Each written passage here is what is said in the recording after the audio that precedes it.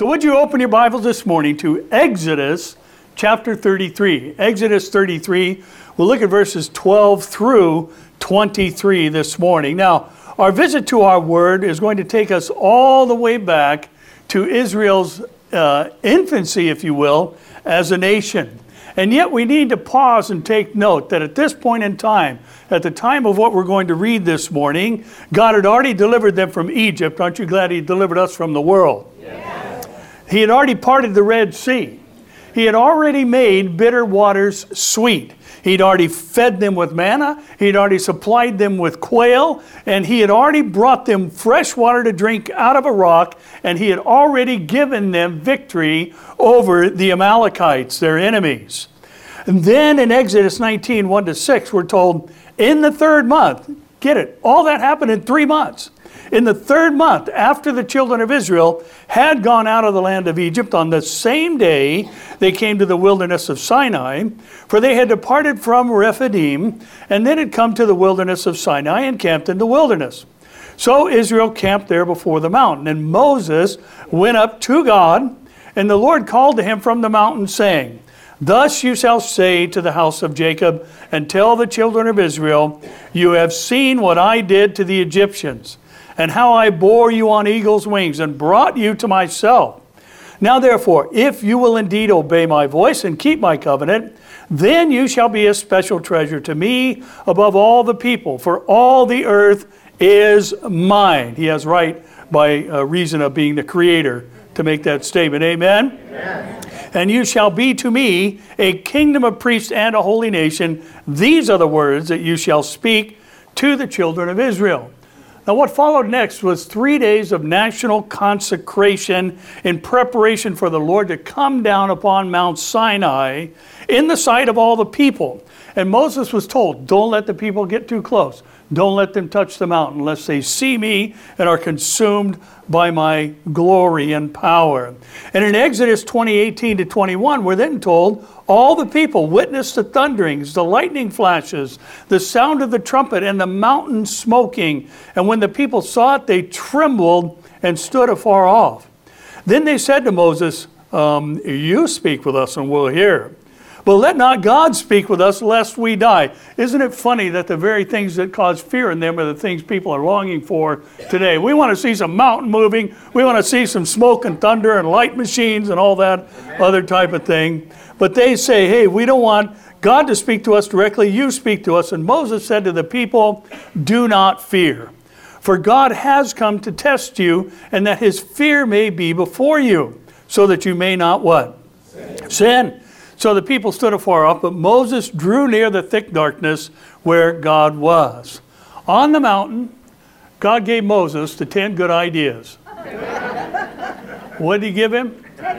10 commandments. He was also given laws relating to human interaction. He was given direction according to Sabbath observation and the feast days of Israel. Later, he would return with Aaron and 70 others of the elders of Israel. They saw God's presence. They shared a meal as a symbol of fellowship and went back down the mountain. Then Moses received directly from God instructions for building the ark and the tabernacle, how to fashion the instruments of worship and the garments for the priests, and instructions for the offerings of the people. And then Exodus 24:18 says, Moses was on the mountain for 40 days while all this was given to him.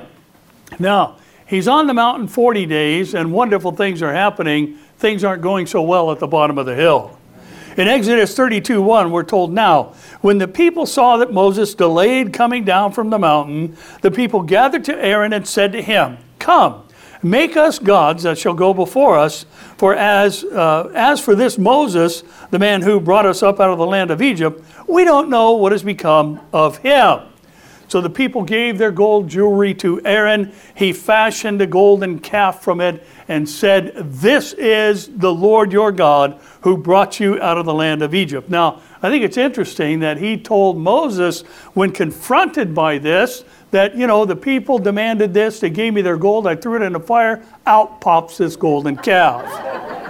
Now, Moses didn't know what was going on, but the God who sees knew everything. He still does. Amen? Yeah. He told Moses what the people were doing and who they credited for their deliverance from Egypt. And the Lord told Moses, Moses, I'm going to consume these people in my wrath, and I'm going to build up a great nation out of you. Exodus 32:11-14 says, Then Moses pleaded with the Lord his God and said, Lord, why does your wrath burn hot against your people, whom you have brought out of the land of Egypt with great power and a mighty hand? Why should the Egyptians speak and say, He brought them out to harm them, to kill them on the mountains, and to consume them from the face of the earth? Turn your fierce wrath and relent from this harm to your people. Remember Abraham, Isaac, and Israel, your servants, to whom you swore by your own self, and said to them, I will multiply your descendants as the stars of heaven, and all this land that I have spoken of I give to your descendants, and they shall inherit it for 4 weeks. 1,000 years? How long? Forever. So the Lord relented from the harm which he said he would do to his people. Now, all of this history is necessary for us to make sense of what we're going to read this morning. As the Lord tells Moses and Israel, now it's time. Get away from the mountain. Get to the land I promised to your fathers, Abraham, Isaac, and Jacob. Now, our title this morning is something that every mother of multiple toddlers wishes for. What all of us need from time to time, and what many are in pursuit of when they go on vacation, and it's just a statement we have all have made at one time or another, and that is, I just need some peace and quiet. Our title is Peace and Quiet, and we'll make sense of it here as we go. Now, the application for us is going to be the same as what we read in our text, with the addition of something from the Gospel of Mark that we'll read in a moment. Sometimes we think God is taking too long. Is anybody here today? Sometimes we think God is taking too long, and we try to make something happen ourselves. We try to help poor little God out, because obviously he's lost track of time and doesn't know how important what we ask him to do is. Now, sometimes people will even turn to something they can see, touch, and feel as a replacement for the true and living yet invisible God, so that they can feel like something is happening or progress is being made. Now, it can even happen to people who have seen God do great things, which would include all of us. All of us. Case in point, this scene with Jesus and his disciples. In Mark chapter 4, 35-39, we're told, on the same day when evening had come, he, Jesus, said to them, the disciples, let us cross over to the other side. Now, when they had left the multitude, they took him along in the boat as he was. And other little boats were also with him. And a great windstorm arose, and the waves beat into the boat so that it was already filling. But he was in the stern, asleep on a pillow. And they awoke him and said to him, Teacher, do you not care that we are perishing? Then he arose and rebuked the wind, and he said to the sea, Peace, be still. And the wind ceased, and there was a great calm. Now, somehow, Jesus saying, get into the boat and let's go to the other side, was translated by the disciples as, let's go out on the Sea of Galilee and die in the middle of the lake. Jesus told them where they were going, right? So where were they going to go? To the other side.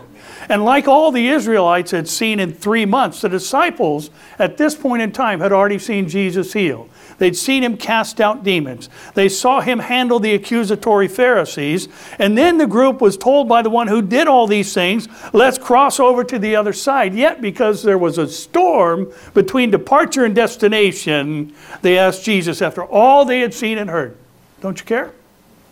Don't you even care that we are perishing? Now, the word rest in our PowerPoint verse from chapter 33 of Exodus and verse 14 means to be quiet. The word peace in Mark means hush or be quiet. So how do we arrive at and stay in peace and quiet when the storms of life are raging? And when we're waiting and wondering, when is the Lord going to act? Where is he in the midst of all this? And we'll find our answers all the way back at Mount Sinai after the people had erred exceedingly and played the fool. So let's start with verses 12 through 14 of Exodus 33. And would you stand in respect and honor of the infallible Word of God and read them with me, please. Exodus chapter 33, verses 12 through 14. Then Moses said to the Lord, "See, you say to me, bring up this people, but you have not let me know whom you will send with me. Yet you have said, I know you by name, and you have also found grace in my sight. Now therefore I pray, if I have found grace in your sight, show me now your way, that I may know you, and that I may find grace in your sight, and consider that this nation is your people." And he said, "My presence will go with you, and I will give you rest." And Lord, we are longing for that and even jealous of that rest. And we pray, God, in the midst of all the turmoil we're seeing and experiencing today, nationally and personally, that you would grant us that peace that passes understanding, that has the capacities to guard our heart and mind in Christ Jesus. Please speak to our hearts, we pray, and give us ears to hear what your Spirit is saying. We ask it in and through the name above all others, the name of Jesus. Amen. You may be seated. I have to say, I love the interaction here between Moses and the Lord, because it reveals a level of intimacy that we need to understand that we have as those who are in Christ, new creations. We may not always take advantage of it, and sometimes I don't think we even realize what exactly it means to be in Christ, and how the veil was rent when Jesus died and a way was made to access the most holy place. And we can come boldly, meaning with confidence, into the very presence of the Lord and find him to be a present help in time of need. But just as Abraham had a comfortably enough to negotiate relationship with God, here Moses displays that same kind of comfortableness. He says to the Lord, "You tell me to bring up this people. You tell me to take them to the promised land. You tell me that you know me by name and that I have found grace in your sight. Yet you haven't told me who's going with you." Now here's the interesting thing about that particular comment. In the last chapter, in verse 34 of 32 of Exodus, the Lord says, "Now therefore go. Lead the people to the place of which I have spoken to you. Behold, my angel shall go before you. Nevertheless, in the day when I visit for punishment, I will visit punishment upon them for their sins." Speaking of the golden calf incident. And then in chapter 33, 1-3, we're told, "Then the Lord said to Moses, depart and go up from here." Aren't you glad that when we need instruction more than once, God is willing to give it? When we don't listen the first time, he'll get us to where we need to be. Don't believe that? Ask Jonah. "Then the Lord said to Moses, depart and go up from here, you and the people whom you have brought out of the land of Egypt, to the land which I swore to Abraham, Isaac, and Jacob, saying, to your descendants I will give it. And I will send" who? "My angel before you, and I will drive out the Canaanite, the Amorite, the Hittite, and the Perizzite, and the Hivite, and the Jebusite. Go up to a land flowing with milk and honey, for I will not go up in your midst, lest I consume you on the way, for you are a" what? "Stiff-necked people." I'm glad there's none of those around these days. Now, twice the Lord told Moses, "I'm sending my angel with you." And since this angel is specified as my angel, we can be safe in knowing that this is none other than the angel of the Lord, an Old Testament appearance of the pre-incarnate Christ. Now, pre-incarnate simply means it's a way to describe the Son of God before he came in the likeness of sinful flesh and dwelt among us, or tabernacled among us, as John 1:14 says. Now, Jesus was not ever an angel in the sense of a created being. Amen? But the word angel in the Hebrew and the Greek means a messenger, and he not only is the messenger of God, he's the message of God. And God sent him into the world as the message of salvation. Now the word angelos in the Greek, the word that's translated as angel in the Hebrew, is also used to describe a prophet, one sent by God to speak to the people. And the Lord told Moses, "I'm sending my angel to go with you," or even before you. Now, our text and title are appropriate because in both cases, in Exodus 33 and Mark 4, God's people are told, change your location. And in both cases, the Son of God was going with them. He goes with us too. Amen. When the Lord brings those difficulties or allows those difficulties in our lives, the storms of life, God is always with us. Now, both groups had seen the miracles of God. Both groups had been given a geographic destination, the land promised to the fathers in Moses' case, the other side of the Galilee in the case of Jesus' disciples. Moses wanted more assurance before proceeding. The disciples didn't like what was happening between departure and destination. And the Lord told Moses, my presence will go with you, and I will give you rest. And Jesus said to the source of the disciples' anxiety and fear, peace be still. Now, here's our first point. You ready for this morning? Yeah. Listen, God has already done enough for us to have peace and quiet. Yes, amen. God has already done enough for us to have peace and quiet, or to be able to be still and know that He is the Lord. Moses had seen the power of the Lord and was told twice the angel of the Lord would be with him. The disciples had seen the power of the Lord, and they were told where they were going, which implied they were going to get there in spite of what they were seeing. Has the Lord already told us He will never leave us nor forsake us? Yes. Has He already told us nothing can separate us from His love? Yes. Has He already told us no one can snatch us from His hand? Yes. Has He already made us alive in Christ Jesus? Yes. Listen to what He said in John 14, 1-3 at the Last Supper to His grieving disciples. Let not your heart be troubled. Now, it's interesting that the word translated as let actually means stop. Jesus said, stop letting your heart be troubled. You believe in God, believe also in me. In other words, believe in me the same things and way you believe in God the Father. And then He says, in my Father's house are many mansions. If it were not so, I would have told you. I go to prepare. Here's the Lord going before us again. I go to prepare a place for you. And if I go and prepare a place for you, I will come again and receive you to myself, that where I am, there you may be also. Now the Lord has given us an instruction that our location is going to change. In between that instruction and our arrival, there are storms. Yeah. And it seems like He takes too long to answer our cries and prayers at times. Is anybody here this morning? Amen. Now, has He already told us that where we are going, or told us where we're going, like He did Moses and like He did the 12? Yes, we're going to the Father's house, where there'll be spiritual failures and storms along the way. That was awful quiet there. Will He be with us in spite of those failures and storms? Absolutely. So we can have peace and quiet in Him. Now, think about when the children of Israel crossed over the Jordan on dry ground during flood season. And the Lord told Joshua, select a representative from each of the 12 tribes, tell them to pick up a stone and carry it across the river and then stack them in order. And in Joshua 4, 4-7, then Joshua called the 12 men whom he had appointed from the children of Israel, one man from every tribe. And Joshua said to them, cross over before the ark of the Lord your God into the midst of the Jordan. And each one of you take up a stone on his shoulder, according to the number of the tribes of the children of Israel, that this may be what? A sign among you when your children ask in time to come, saying, what do these stones mean to you? Then you shall answer them that the waters of the Jordan were cut off before the ark of the covenant of the Lord. When it crossed over the Jordan, the waters of the Jordan were cut off, and these stones shall be for a memorial to the children of Israel for how long? Forever.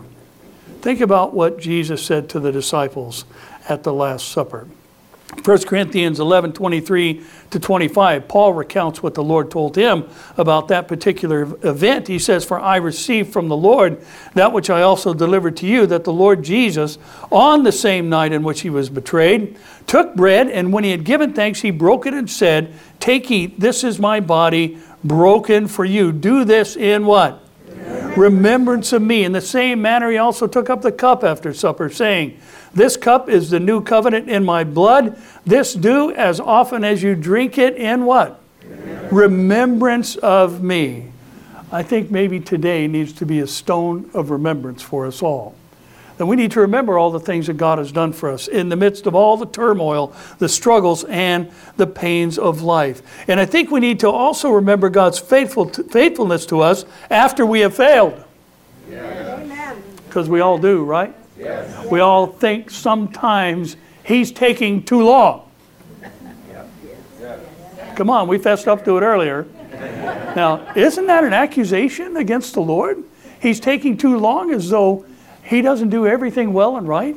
Isn't everything that He does right and true and perfect? I mean, He can't possibly do anything other than that. And during the great storms of life, we have to remember He's already done enough for us that we can have peace and quiet through faith and trust in Him. And I think we all need to back up to the same point in beginning our recounting of our stones of remembrance, and that is He has saved our perishing souls from a devil's hell. Amen. And He has supernaturally translated us from the kingdom of darkness into His marvelous light. Amen? Amen. Now, look at 15 to 17, and we'll keep moving through this interesting scenario. Then He said to him, if your presence does not go with us, do not bring us up from here. For how then will it be known that your people and I have found grace in your sight, except you go with us? So we shall be separate, your people and I, from all the people who are on the face of the earth. So the Lord said to Moses, I will also do this thing that you have spoken, for you have found grace in my sight, and I know you by name. Does the Lord know you by name? Yes. Has He numbered the hairs on your head? Yes. Does He keep your tears in His bottle? Yes. Has He numbered our days? Yes. He knows all things about us, and He neither sleeps nor slumbers as He watches over us. The Lord said, my presence will go with you, and I will give you rest. And Moses says, if you're not going, we're not going. You ever feel like that? Lord, you got to give me something here. I got to know that you're in this with me and that you're leading me. And then Moses says this, from which we'll draw our point. If you're not with us, how are we going to be distinct from all the other peoples of the earth? If you don't go, then what's going to distinguish us from anybody else? And listen, one of the great tragedies in these last days of the church age is the effort of many in the so-called church who seem to think that the way we're going to communicate God's grace to the world is to say, we're just like you, we're just saved. We haven't changed at all. And we don't need to change in order to be saved. They believe that's what grace means. Still the same person, just saved and born again, headed for heaven. Well, the bad news for them is the Bible teaches exactly the opposite. That those who are saved by grace through faith should be nothing like the world. Amen. They shouldn't resemble the world at all. As a matter of fact, John, the beloved, would say in his first epistle that if you love the world, then the love of God is not in you. We shouldn't love the things of the world. Amen? Amen. Now, we're completely distinct in belief, actions, and behavior from all the peoples of the face of the earth. And this is what Moses was saying to the Lord. And Paul would say to us in 2 Corinthians 6:14-18, not to be unequally yoked together with unbelievers. For what fellowship has righteousness with lawlessness? Now, let me just say, I believe what's indicated here is the most intimate of relationships. We shouldn't be yoked with unbelievers. Certainly, this would apply to marriage. That's the most intimate of all relationships. After all, isn't Jesus and the church presented as a bride and groom? Yes. So we are not to be unequally yoked together in these intimate, earthly, lateral relationships with unbelievers. For what fellowship has righteousness with lawlessness? What communion has light with darkness? What accord has Christ with Belial? Or what part has a believer with an unbeliever? And what agreement has the temple of God with idols? For you are the temple of the living God, as God has said, I will dwell where? In them and walk among them, and I will be their God, and they shall be my people. Therefore, come out from among them and be separate, says the Lord. Do not touch what is unclean, and I will receive you. I will be a father to you, and you shall be my sons and daughters, says El Shaddai, or Lord Almighty. Now, what Moses was reiterating to the Lord is that he wanted the world to know that God was with them, because it was Israel's relationship with God that distinguished them from everybody else. And the Lord says in reply, because you have found grace in my sight, have we found grace in the eyes of the Lord? Yes, we have. Because I know you by name. Does the Lord know our names? Yes. Then he says in reply to Moses and us, by implication, I will make it known to the world that you are my chosen people. And what Moses is saying is that if other people are going to see God's grace at work, it has to be through God's chosen people and your presence within in us. And in 1 Peter 2, 9 and 10, Peter says, but you are a chosen generation, a royal priesthood, a holy nation, his own special people, that you may proclaim the praises of him who called you out of darkness into his marvelous light, who once were not a people of God, but are now the people of God, who had not obtained mercy, but have now obtained mercy. Now, it's been stated, but let's put it in package form. Here's our second point. Listen, the peace of God's people reveals God's presence to a lost and dying world. The peace of God's people reveals God's presence to a lost and dying world. Now, remember, peace and quiet are not circumstance dependent. Since we are a chosen generation, yes? Proclaiming God's praises behind enemy lines, called out of darkness, God's mercy is made known to others through us who have experienced his marvelous light. Now, here's another thing for us to remember about that. I'm reaching all the way back again to Israel's beginnings as a nation.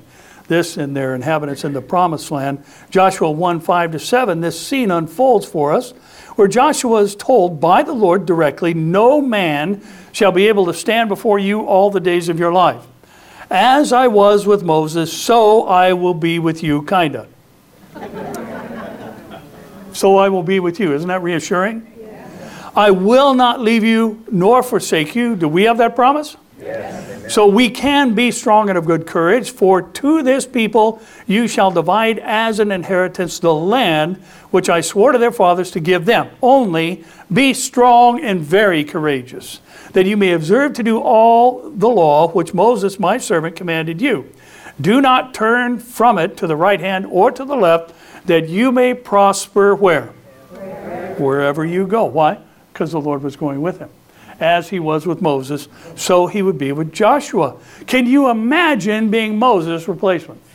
That had to be intimidating for Joshua, right? Now, what a wonderful thing for the Lord to say to Joshua, but it's also consistent with what we see in our text.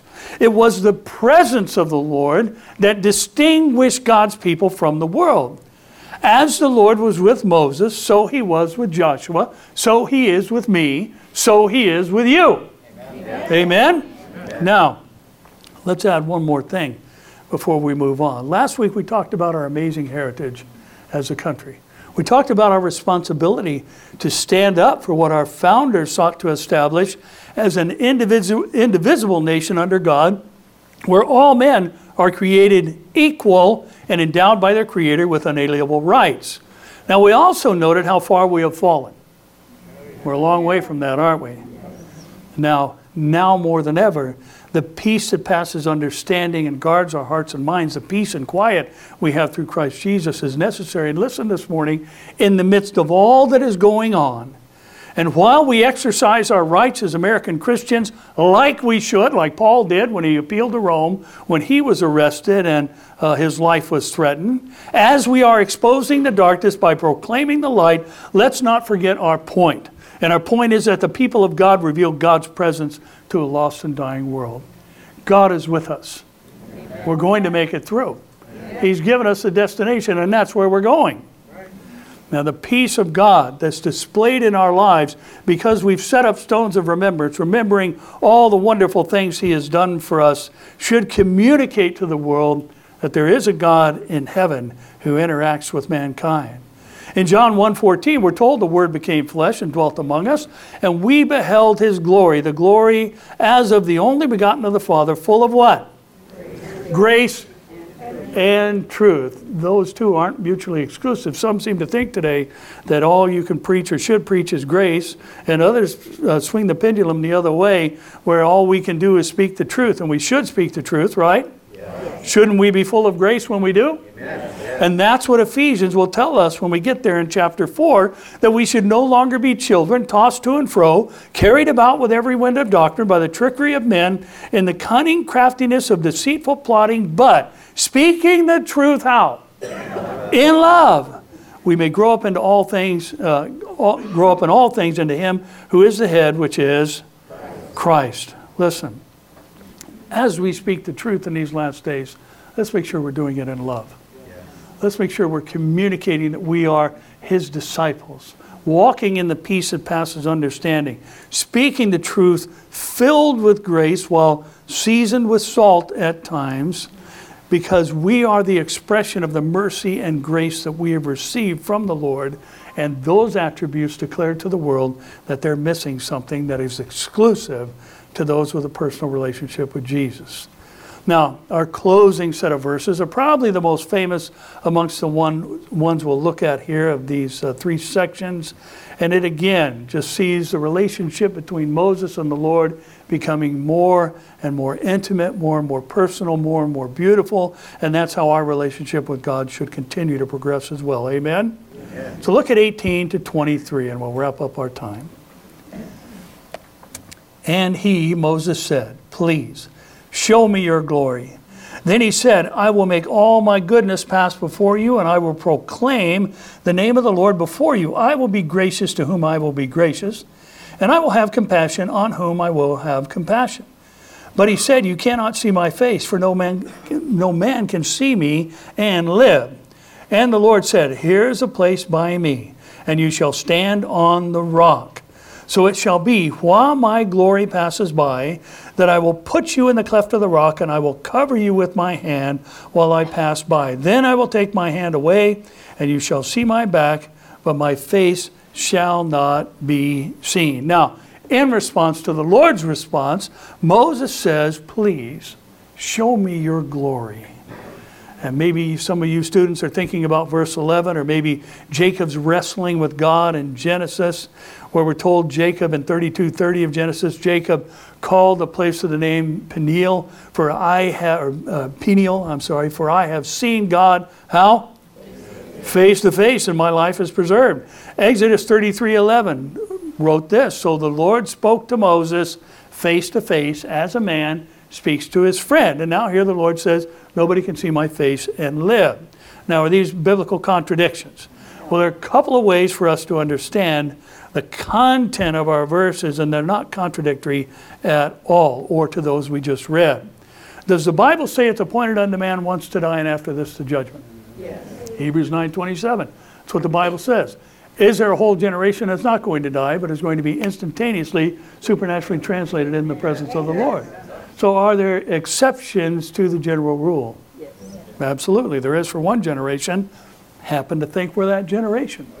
Amen. I hope we're out of here today, don't you? Amen. Some of you are thinking, I hope we're out of here before the end of this message. Well, shame on you. Now, I hope that too. So, now, Jacob said, "I've seen God and lived," noting that his situation was exceptional.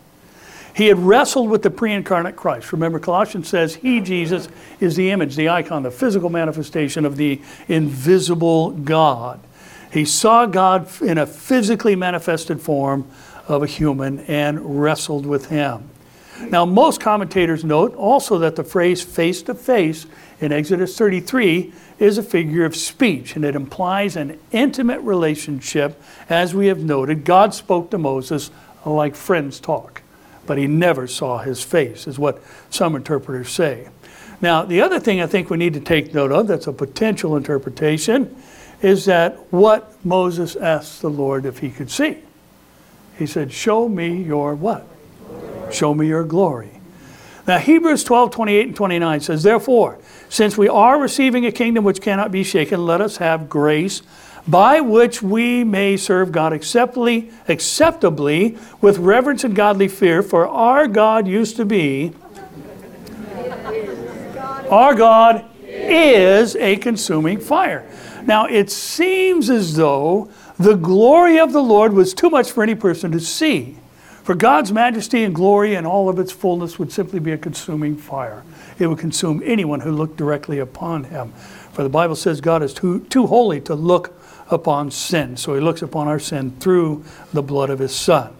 Now, what did Isaiah say when the Lord called him to be a prophet? Do you remember in Isaiah 6:4-5, we're told, the posts of the door were shaken by the voice of him who cried out, and the house was filled with what? Smoke, representing the presence of the Lord, or the Spirit of God. So Isaiah said, woe is me, for I am undone, because I am a man of unclean lips. I dwell in the midst of a people of unclean lips, for my eyes have seen who? The King, the Lord of hosts. That could also be translated the Lord of armies. Isaiah saw what the children of Israel saw on Mount Sinai, and he was undone by it.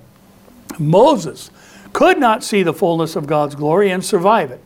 Jacob didn't see it either, but he, like thousands of others, though in pre-incarnate form, saw Jesus, the man who was fully man and fully God.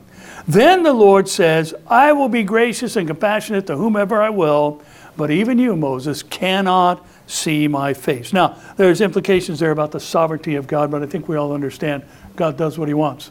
Amen. It's his planet. He's the creator. He can do whatever he wants, right? Now, the Lord then explains what he is going to do. He says, I'm going to hide you in a crack in the rocks, and when I pass by and my full glory is with me, I'm going to cover you with my hand so you're not consumed. Now then when I have passed by, you're going to see me from the back, and you will see the remnants of my glory as I pass by. Now, he says, you'll see my back, but you won't see my face. Now, our final point of application this morning about peace and quiet is kind of a realization. And I think it's one we all know. Well, I know it's one we all know, but I think it's one we are quick to forget, but need to remember. So, listen this morning. God does not always do what we want. We could just stop it right there, right? God does not always do what we want, but he will always be what we need. God does not always do what we want, but he will always be what we need. Now, God didn't say to Moses, come on, Mo, haven't you seen enough? I mean, I told you to put your stick in the Red Sea and it parted right in front of you. You walked across on dry ground. How much proof do you need, bro? I mean, they had a tight relationship, right? And he didn't just say, no, Moses, I'm not going to show you my face. He said by his actions, listen, Moses, my glory is going to be too much for you. So here's what I'm going to do. I'm going to put you on the rock, hide you with my hand, pass by, remove my hand so you can see some of my glory as I have passed by. Now, we've mentioned over the past few months that the word rest has many meanings. It means the cessation of labor. It means to be still and be quiet, like it does in our text. It can be translated to relax and repose, like being on vacation or take a break, if you will. But the most important aspect of rest and our target from our time here this morning comes from our theme verse for the year and the one that follows it in Matthew 11:28 and 29. Jesus said, come to me, all you who labor and are heavy laden, and I will give you what? Rest, peace and quiet. Take my yoke upon you and learn from me, for I am gentle and lowly in heart, and you will find rest for your souls. Now, there is an implied action on our part in Jesus' statement. We have to take the yoke. We have to accept him as Lord and Savior and learn from him, realizing he is gentle and lowly in heart, just like the Father says here to Moses, that I am merciful and compassionate, or gracious and compassionate. But yet I think we've all felt like Moses at one time or another. Lord, I need to see something. I need to see your glory. I need to see something supernatural. I need you to amaze me with your power. I need to see a miracle, or I don't know if I can keep going. Did you guys go home? Where are you? You know what I'm talking about, right? Lord, I need some kind of manifestation, something tangible, a word from you. I need something to keep going. And the Lord may or may not say yes to those requests, but peace that quiets you all the way down to your soul is always there for your taking. Amen. Thank you, Lord. Amen. Because it's in him. And he is with us. His presence has gone with us, and he told Moses, I will give you peace and quiet. I will give you rest. Now, you know, when I prepare messages, I always just am begging God, please tell me what to say. I do it when the worship time is going on. Please don't let me mess this up. Your people are too important.